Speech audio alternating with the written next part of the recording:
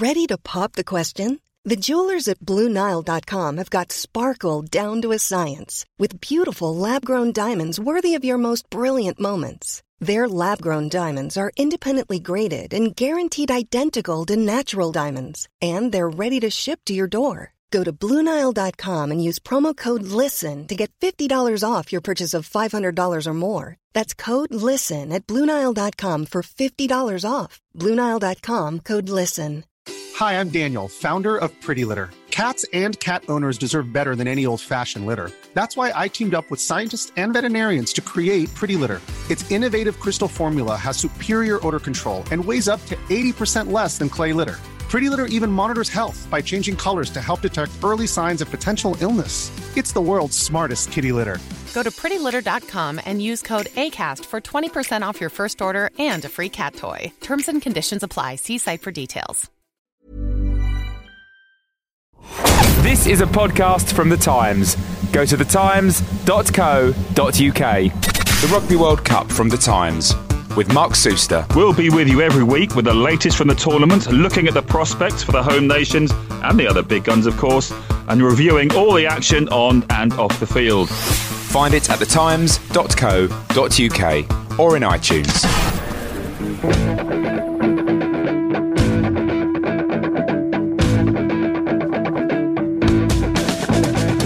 Thanks for joining me again for the game podcast bonus. We've been getting some good feedback about this format, and so hope you all like it. And if you do like it, please hit us up either via the website or on Twitter. I'm joined this week by Julien Laurens, Julien, French journalist for Le Parisien, and also something of a Paris Saint-Germain fan. And I want to get into Paris Saint-Germain here because we have an issue here where, this was the biggest spending club in Europe last summer. Qatari owners, wealthy Qatari owners. I don't think there's any other kind of Qatari, but wealthy ones. Can you describe a little bit, but before we get into what they've brought, sort of the situation, the image I have of Paris Saint-Germain is a club that basically kind of has punched below its weight in terms of the fact that it's the only show in town, and a wealthy major European capital like Paris has spent a lot of money in the past, although never this much, but somehow has never been able to really put it together. Yeah, exactly. Last French league title in '94, semi-final of the Champions League in '95 against AC Milan. A great team then with Ginola, with George Weah, players like that. Rai then arrived, Leonardo played not long after that, and then it was a long and empty, dark tunnel for the team. It's funny you mentioned Paris because we're probably the only capital in Europe to have just one professional, proper football club. When you look at other big capitals or even other cities in Europe, they've got two, sometimes three, even more than that for London. But Paris has always struggled to have another club than PSG. So all the attention of the capital is on that club, and it's been hard the last since '94 really. We've won some cups, league cups and French FA Cups, but nothing great. And I think it was a sleeping beauty, really, that club, that needed something happening. They've spent money, like you said before, nothing worked. We had a lot of managers, nothing worked, and they need a fresh start. And if it happened with money, then be it. But why is that? Paris Saint-Germain was only founded as a football club in the early 70s. For those who don't know, there was a club there before, a Racing Club, who ended up going bankrupt in the early 60s.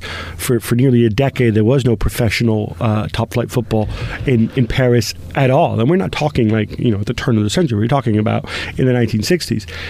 It just seems remarkable. Paris, after all, this is the place where FIFA was founded. This is the place where the European Cup was founded. This is the place where Escape to Victory, even though it wasn't actually filmed there, but it's meant to be there at the Stade de Cologne, right? Yeah. That's where it happened.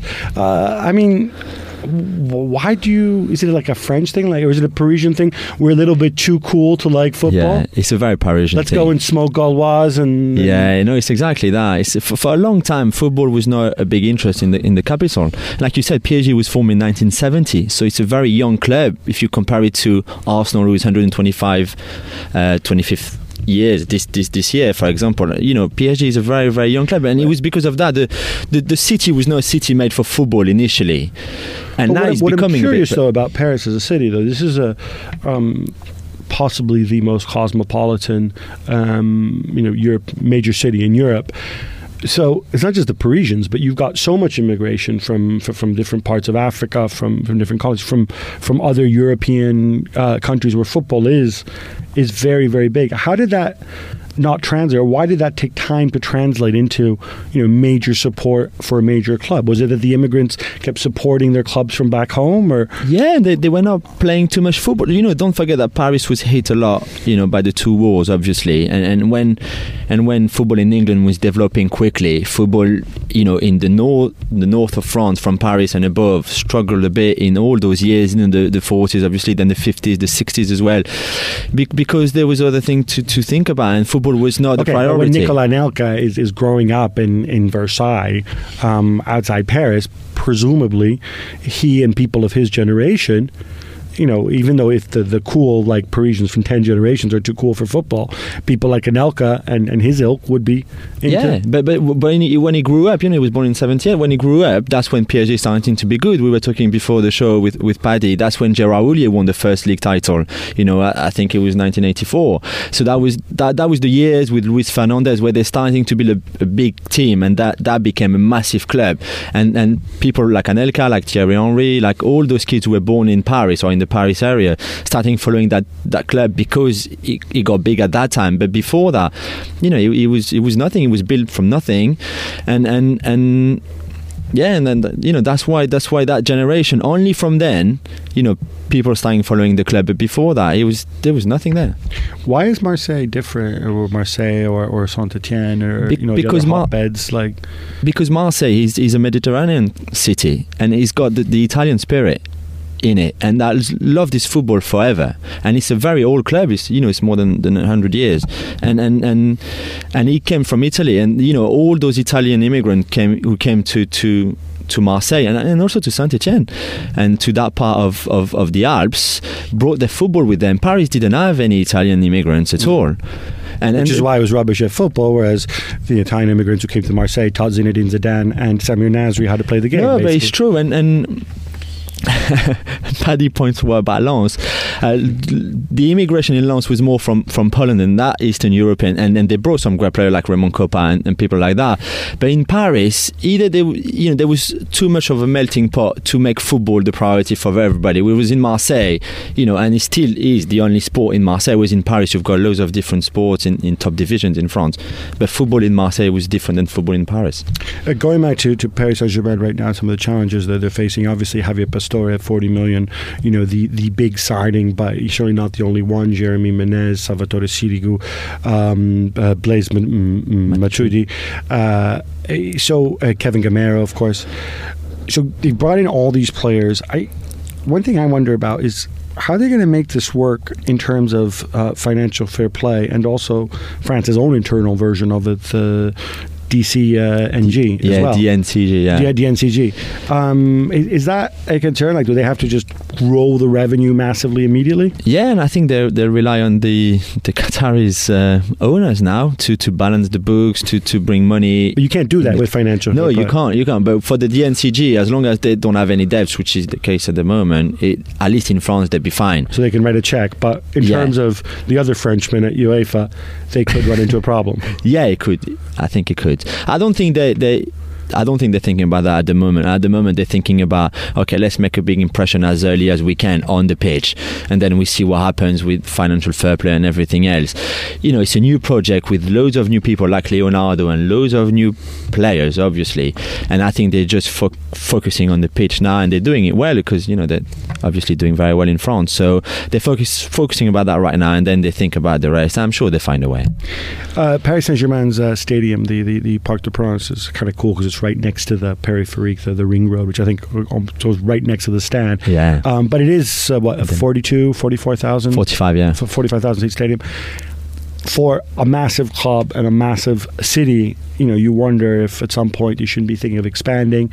Is that something they might look at, or would they just, given that there is a giant and I think actually really nice 80,000 seat stadium, the Stade de France, is that something that's on the horizon? Yeah, there's no doubt they will end up there. I mean, the new owners, I've mentioned it already, that at the moment, it's all the Parc des Princes, because this is obviously the stadium, the fans love it there. But for the Euro 2016, that would be in France, the Parc des Princes would be refurbished, so all of next season it would be closed. So the whole of next season, so 2012-2013, will be played at the Stade de France for PSG. So then we'll have a first impression, a first indication at least, of what's going to happen. Will the fans turn up there massively or not? Will we have 80,000 people for the Marseille game, the Lyon game, the Bordeaux games, like that? Or will they snub the new stadium? Because this is actually not Paris, it's Saint-Denis, it's in the suburbs, it's quite a long way from if you live in central Paris. So it'll be a good indication. And then I think after that, depending on how that season goes at the Stade de France, then they will probably make a decision sooner or later to probably go there, because of the revenue ticketing will bring, because it's obviously, if you play in the Champions League and you play against Barcelona, where is it much better to play, at the Stade de France or at the Parc des Princes, where you can have double the fans? So I think there's no doubt that they will end up there at some point, especially if it works with the Qataris investment.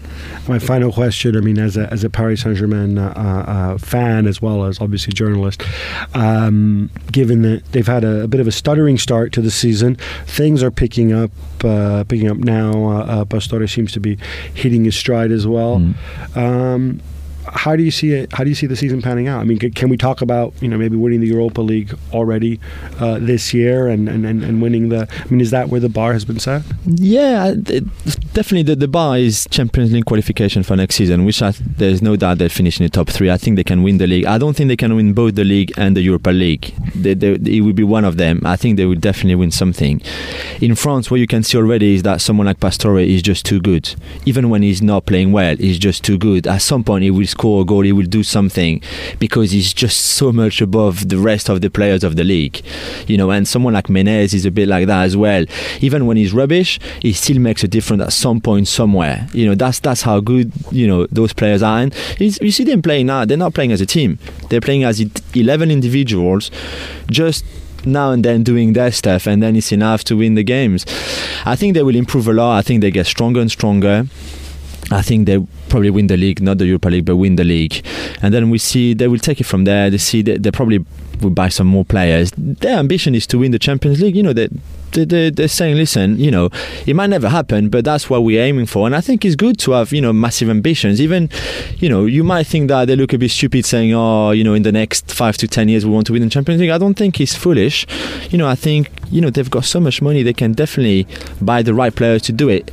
And then it's just about finding the right person in the right places. So is Cambrai the right manager for that level? I don't think so. I think at some point he will have to change. Would Carlo Ancelotti would be, for example, someone perfect? I think he would be. And then, as long as they would make the right choices in the key places at the club, then I think the future is really, really bright. Well, that's the challenge out there, making Parisians fall in love with football.